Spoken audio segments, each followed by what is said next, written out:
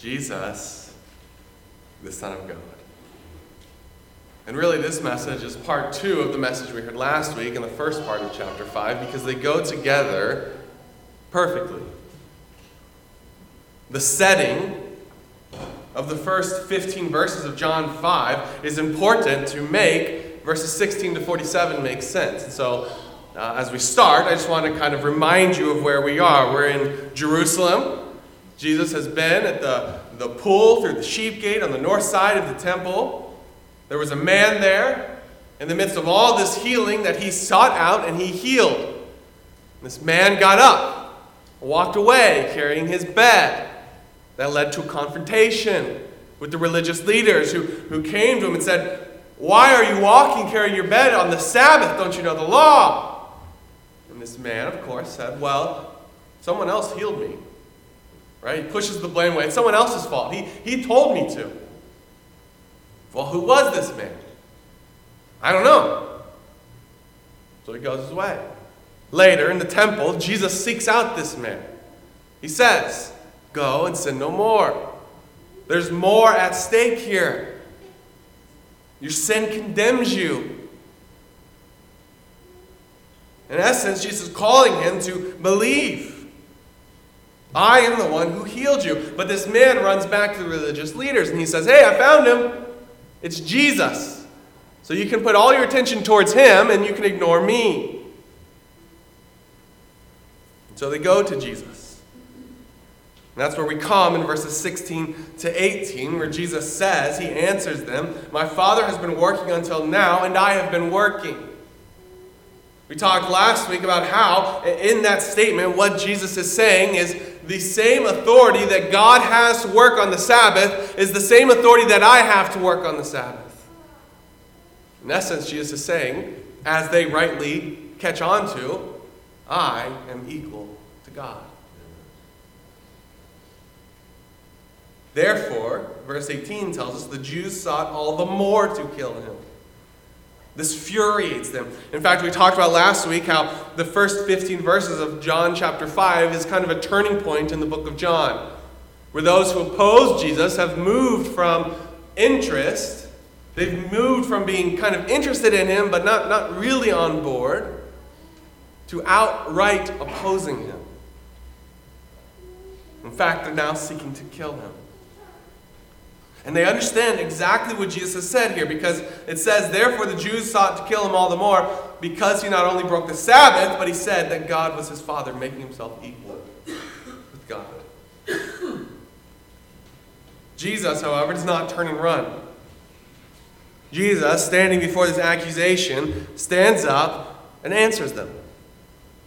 And he answers them with a very clear statement. What has been implied, what has been really stated, what has been testified to in the first 4.5 chapters of John is here in this chapter clearly explained and stated beyond a shadow of a doubt. These religious leaders did not leave John chapter 5 wondering, what is Jesus really trying to say? It's clear. It's evident. There's no more excuses as you come to the end of John chapter 5. As we work our way through this passage, we will see Jesus' authority, Jesus' purpose, and then Jesus' rebuke. First thing we see in verses 19 to 23, it's not working, is Jesus' authority. Notice verse 19, that Jesus answered and said to them, "Most assuredly," or truly, truly, this is the truth. He wants them to be clear that what I'm saying right now, this is not hyperbole. I'm not speaking in some clouded text. This is clear. This is the truth. He doesn't want them to walk away saying, well, he was just speaking in analogies. No, this is the truth. Most assuredly, I say to you, the Son can do nothing of himself but what he sees the Father do. Now, at first, that might strike you a little bit like an odd statement. At first, that might sound kind of like Jesus is somehow limited. Almost like he's a puppet or a slave. He has no authority of his own. He can only do what God tells him to do. He can only obey. He has no say in the matter.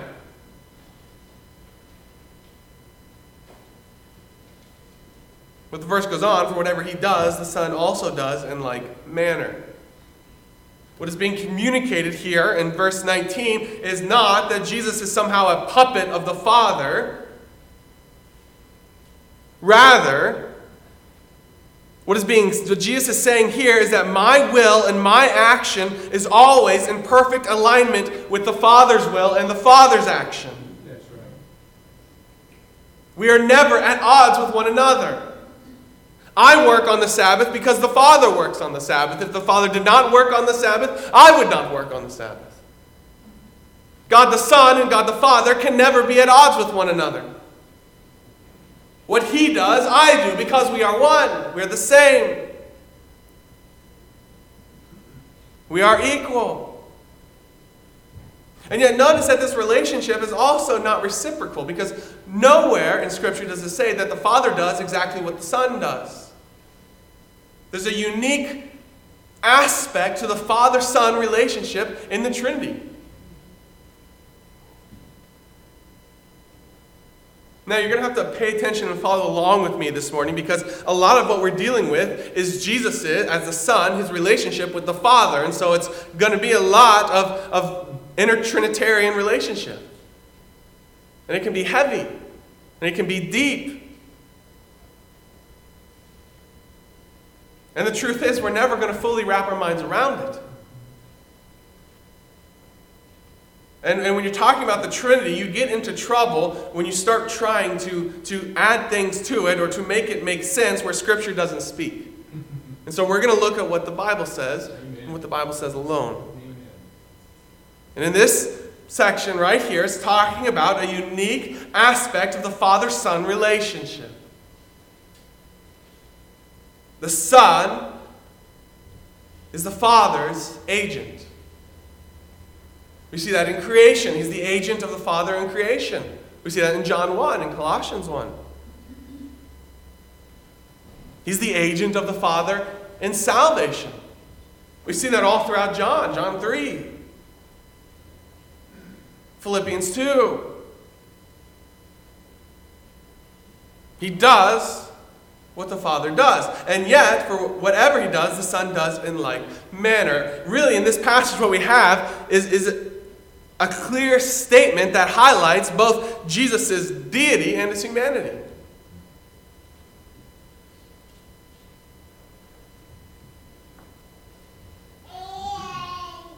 The Son has submitted himself to the Father, and yet at the same time, he does what the Father does. He is equal to him.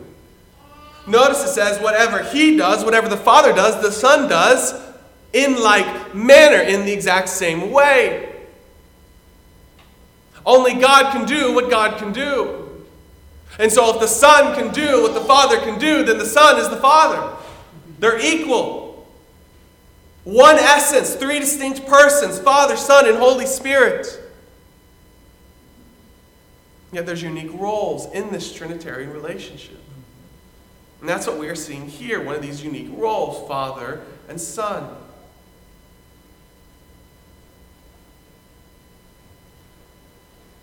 He goes on in verse 20. In fact, you'll notice verse 20, verse 21, and verse 22 all start with the word for.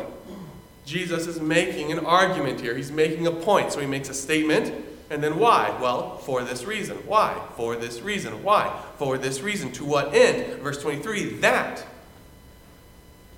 So, back to verse 19. You have this relationship between the Father and the Son. Why? For the Father loves the Son. The Father loves the Son perfectly. There's nothing lacking in this love, in this relationship. And the Father shows him all things that he himself does. The Father loves the Son by showing the Son all that he does. In this relationship, what we're seeing is the Father loves the Son and the Son knows the Father. In fact, he will show him greater works than these. This miracle that you've just seen, there will be greater things. In fact, verse 21 goes on to explain that what he's talking about here is resurrection. The power over life and death you will see. But the Father will show the Son greater works than these. To what end? That you may marvel. That you may marvel. Not that you may be entertained, but that you may be drawn to repentance. That you may see who Jesus is and turn to him for salvation. The Father shows his love for the Son by continually disclosing his works to him. And the Son shows the Father to man by continually disclosing the Father to man. You see, God loves the world by loving the Son. God's love for the world does not come into conflict with God's love for the Son. God's love for the Son is how he loves the world. It's his expression of his love. For God so loved the world that what? He sent his Son.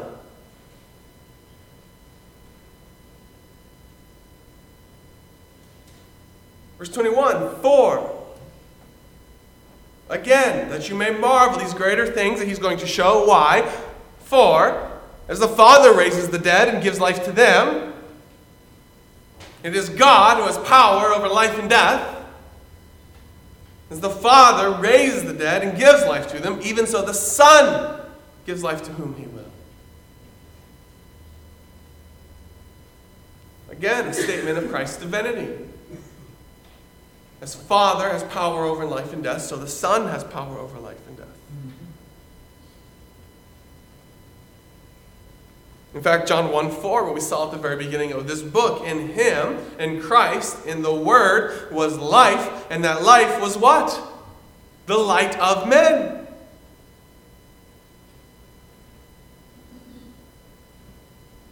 And notice that as the Father gives life, so the Son gives life to whom he will. As God is sovereign over creation, so Christ is sovereign over salvation.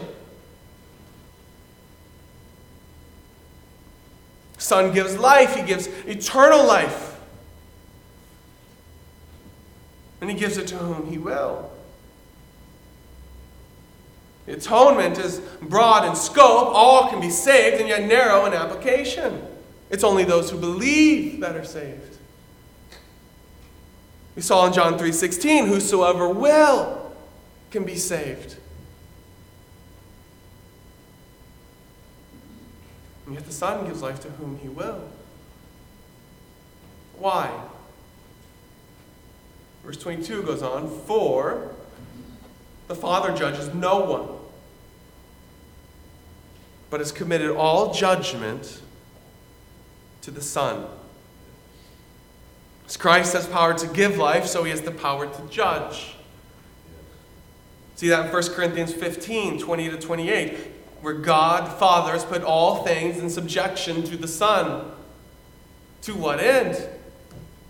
That eventually God may be all in all, as the Son gives the kingdom, the completed kingdom, back to the Father. He's given all things to the Son.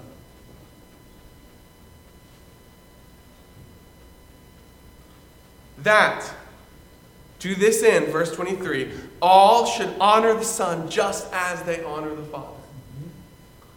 There's no mistaking what is being said here.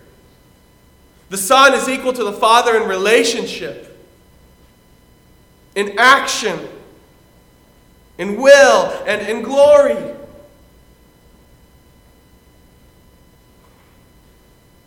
In fact, he who does not honor the Son does not honor the Father who sent him. To not accept Christ is to deny God himself. To call him a liar. So in these verses we see that Jesus' authority to do the things that he does. Jesus' authority to heal on the Sabbath comes from Jesus' identity. It's who he is. He's the Son of God. And the Son is equal to the Father in will, activity, and glory. So as you come to the end of these verses, we see Jesus' authority. Next, we see Jesus' purpose. Again, verse 24, most assuredly, truly, truly, I'm still not speaking in analogy. This is true. I say to you, he who hears my word and believes in him who sent me has everlasting life. He who hears, he who accepts, he who believes, he who turns from his sin, he who hears my word and believes in him who sent me has everlasting life. Notice that there's no mention of law here in verse 24. That's what these religious leaders are all upset about. He has broken the law. We have to defend the law. And the law has a purpose. The law reveals our sin. The law points us to Christ, but it points us to Christ. The law can't save us himself. And Christ is the one who, when you hear him, you hear his word, you believe. Believe he who sent me has everlasting life. The Son mediates the Father. He's the Father's agent of salvation. And so to believe Jesus is to believe God the Father. And to not believe Jesus is to not believe the Father. He who hears my word and believes in him who sent me has everlasting life and shall not come into judgment, but is passed from death to life. That's why Jesus is here. That's why Jesus has come to bring life, to bring salvation to all who will hear, to all who will turn from their sin and turn to him and believe. Most assuredly, again, truly, truly, this is the truth. Pay attention. I say to you, the hour is coming and now is when the dead will hear the voice of the Son of God, and those who hear will live.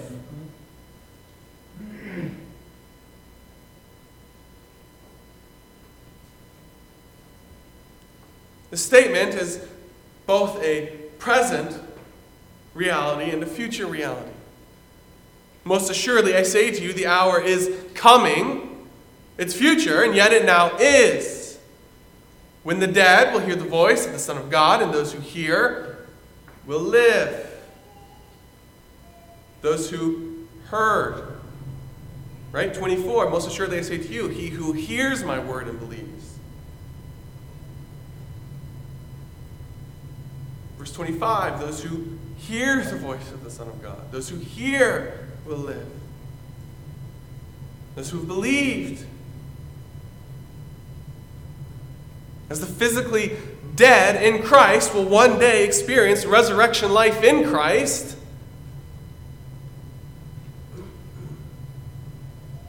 so those who believe in Christ are raised in a preliminary spiritual life. That's what we picture in baptism. The old man is dead, the new man is alive. I'm a new man in Christ. I am presently experiencing what I will further experience later. I will be raised in Christ, incorruptible. And yet now I am saved. Now I am secure. Now I am spiritually alive. I have passed from death to life spiritually. And likewise, I will pass from death to life physically in Christ. It is coming, and yet it now is. If you will hear the voice of the Son of God, you will live. For as the Father has life in himself, he's not dependent on anyone else for life. He is self-existent. So he has granted the Son to have life in himself. Now that is a statement that we need to explain a little bit.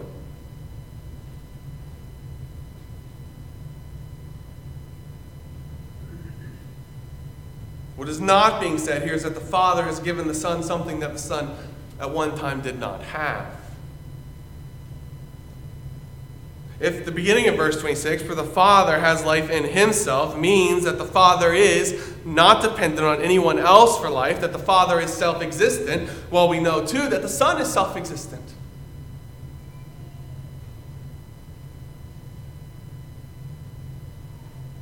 This is not a statement of importance.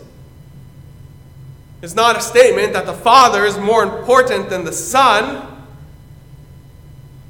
but of relation, of submission. It's the same thing that we saw earlier. In verse 19, the Son can do nothing of himself, but what he does, what he sees the Father do. Whatever he does, the Son also does. It's talking about the unique relationship as Father and Son in the Trinity.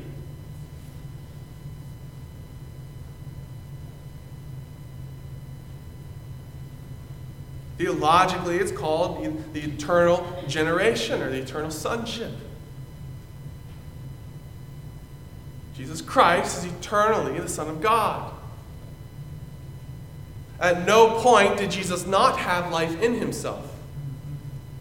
At no point was Jesus dependent on the Father for life.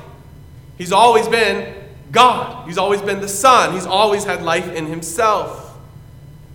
This is talking about the unique relationship between Father and Son. The Son is submitted to the Father. One in essence, and yet three distinct persons.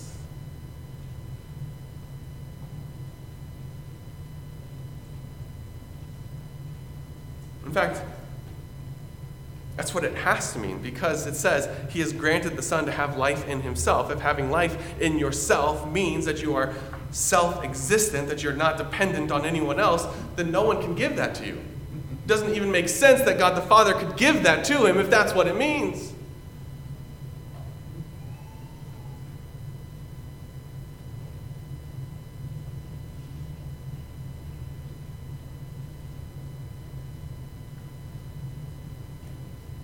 It's talking about the relationship.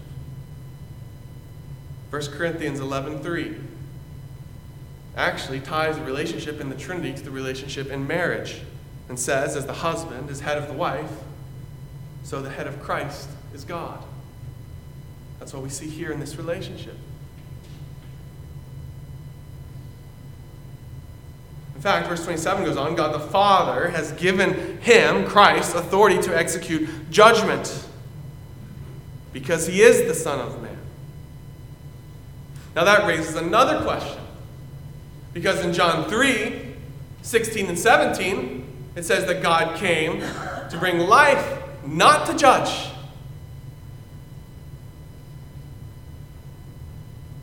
So then how has God given him the authority to judge? Well, John 3:17 is not talking about that. John 3:17 is talking about Christ's purpose. His purpose was not to judge. His purpose was to bring life. And yet in bringing life, there's going to be judgment. I have brought life. Will you believe? But if you don't believe, there is judgment. His purpose is to bring life. His purpose was not to come and to judge. But as a just judge, there must be judgment. He's given authority to him to execute judgment also because he is the Son of Man. It ties back to Daniel 7, verses 13 to 14, where that name, the Son of Man, is used, and the Son of Man is given a kingdom. It has eschatological overtones. He's the one who reigns. He's the one who has authority.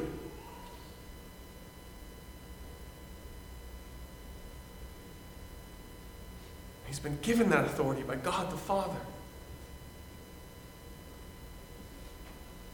Do not marvel at this, verse 28 goes on, for the hour is coming in which all who are in the graves will hear his voice and come forth. Those who have done good to the resurrection of life, and those who have done evil to the resurrection of condemnation.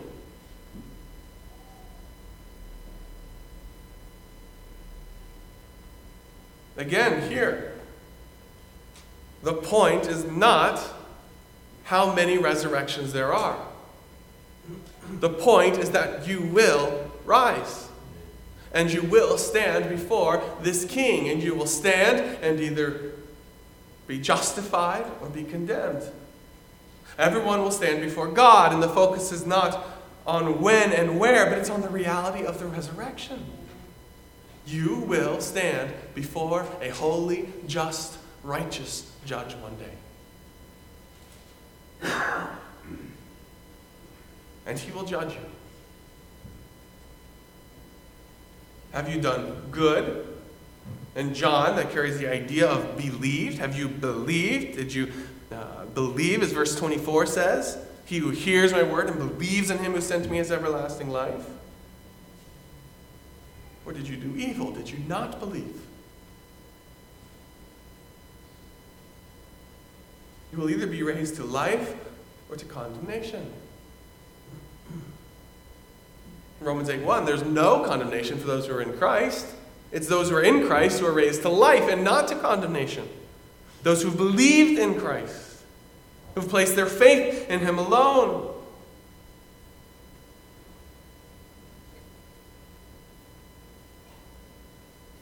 But you will one day stand before a holy judge.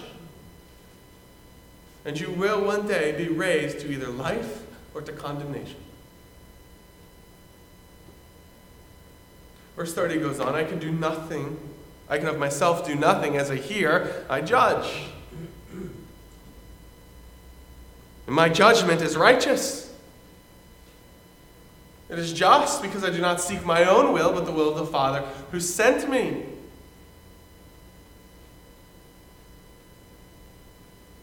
We see that played out in the life of Christ in the Garden of Gethsemane, Luke 22:42. As Jesus prays, take this cup from me, nevertheless, not my will, but yours. I'm not here for my will, I'm not here for myself. Your will be done. And he submits then to the Father. I'm not here for myself, I'm on a mission. I've come to bring life, I've come to bring salvation. And yet I will judge those who don't believe, because the Father has given me all authority. My judgment is just, it is righteous, it is good.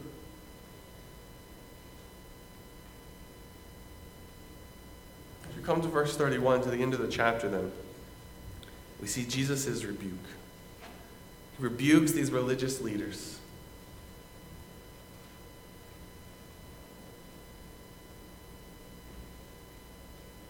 In this section, he starts with these witnesses. There's all these witnesses to who Jesus is, to his ministry, to his identity as the Son of God. There's the Father, verse 32, and then verses 37 to 38. The Father stands as a witness of the Son. John the Baptist, verses 33 to 35, stands as a witness, a clear witness. It's made explicit, a clear witness. Jesus' own works, the miracle he's just done at this pool, testifies to his identity. In fact, even the Old Testament scripture testifies. There's 4 witnesses that Jesus brings forth. The Father, John the Baptist, my works, the Old Testament scriptures.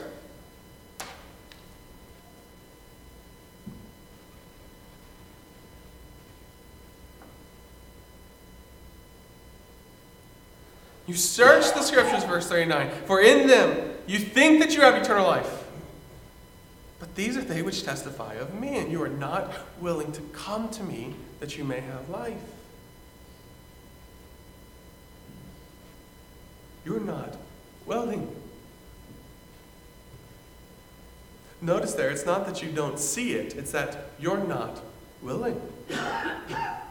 The problem is not that the Old Testament is too hard to understand. The problem is not that you somehow missed all these examples that you've seen, all these things that have testified of me. The problem is that you are not willing. You don't have salvation because I'm not being clear enough. You don't have salvation because you are not willing to believe. You're not willing to see. The rejection of Jesus was a personal choice. They had no one to blame except themselves.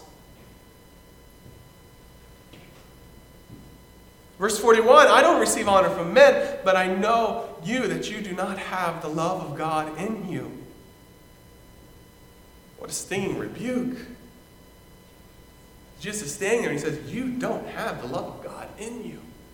These religious leaders who keep the letter of the law. In fact, they've added 39 clarifications to it in terms of the Sabbath, and yet they don't even have the love of God in them. Remember the context here, a healed man who's been rebuked for walking home holding his bed. They've missed the whole point. Micah 6:8, He has told you, O man, what is good and what does the Lord require of you, but to do justice, to love kindness, and to walk humbly with your God. They show no justice. They show no kindness. They don't display the love of God.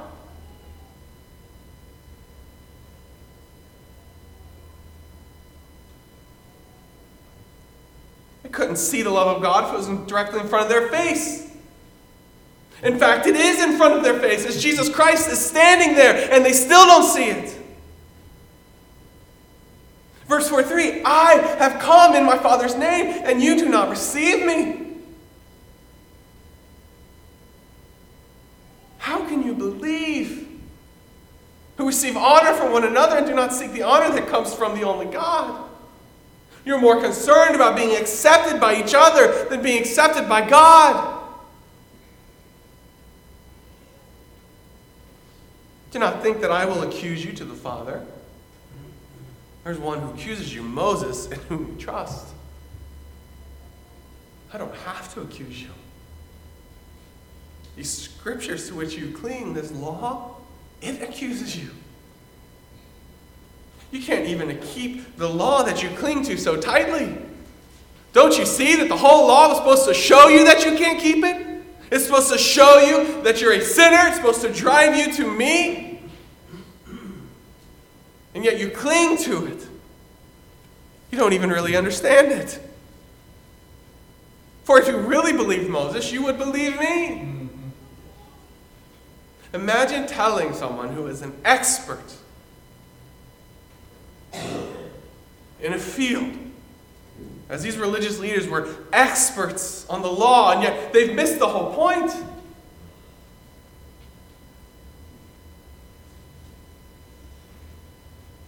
He wrote about me. If you really understood him, if you really believed him, you would believe me. If you do not believe his writings, how will you believe my words? Jesus' authority and Jesus' purpose are clearly testified of. They're testified by the Father, by John the Baptist, by Jesus' works, even by the Old Testament to which they cling so clearly, and yet they have missed it.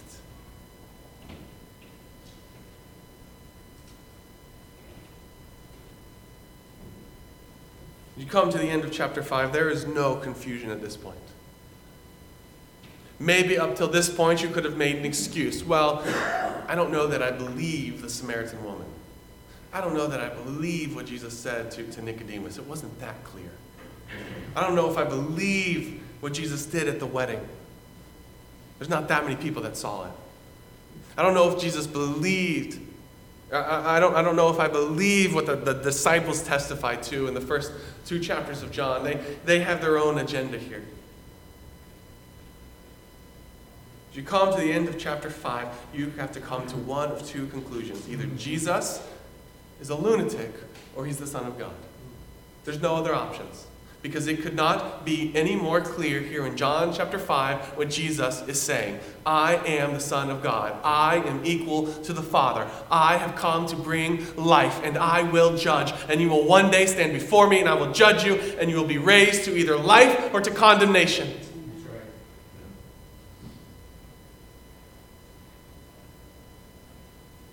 There's no third option. Either Jesus is who he says he is, and you are a sinner in desperate need of salvation, and you need to turn to Christ and to Him alone,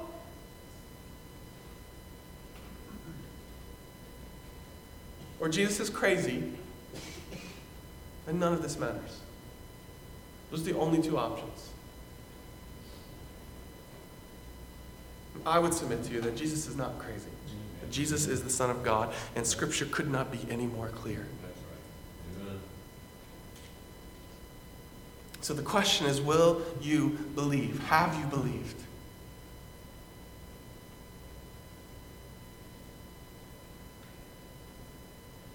Have you turned from your sin and turned to Christ? The Bible makes it clear. We have all sinned. And it's that sin that separates us from God. It's that sin that condemns us before a righteous, holy, just judge. And your only hope of salvation is not your good works, because your good works will never outweigh your sinfulness. It cannot. The only way to salvation is to believe Jesus Christ alone. Have you believed? Has there been a point in time when you have fallen on your knees before the Lord, when you have turned from your sin and you have cried out to God for mercy and for salvation and faith alone in Christ alone? If not, let that moment be this morning. In a moment as we sing, come to the front, and I would love nothing more than to take a Bible, take you aside, and show you how you can be saved. Or find someone near you who can take a Bible, sit down with you, pray with you, and show you from the Word of God how you can be saved from your sins. Point of application for those of us who are in Christ, who have believed. First, as you read John chapter 5, take a second to sit and to marvel. Marvel at your great God. Marvel at the Trinity. One essence, three distinct persons. Marvel at a God who loves His Son and loves you by loving His Son. Marvel at the Son who came, who submitted to the will of the Father, who took on came in likeness as a man, and died for your sins. Marvel at the truth of John 5. And yet at the same time, search your hearts. You're no better than the religious leaders of Jesus' day. I am no better than the religious leaders of Jesus' day. We have the same weaknesses. What blind spots do we have? The problem was not that they could not see.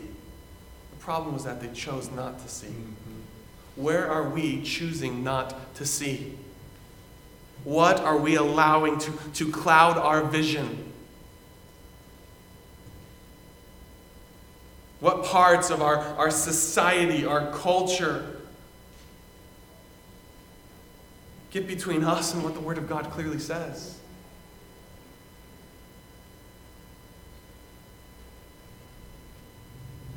Or maybe there's places where we do clearly see the truth, and yet we choose to ignore it because it's easier. Are there places where we sacrifice truth for acceptance, for ease, for comfort? Or call you this morning to search your heart. Where are your blind spots? What are you missing? What am I missing? What are we missing?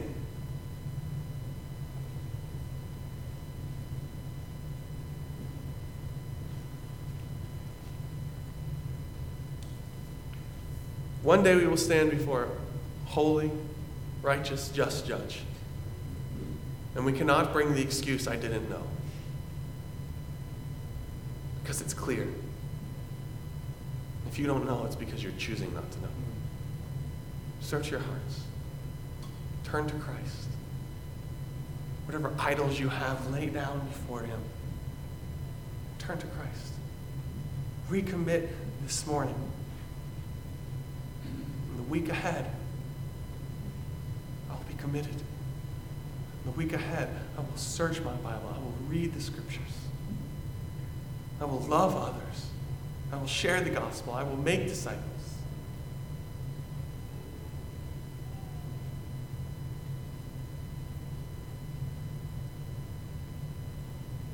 It could not be any more clear.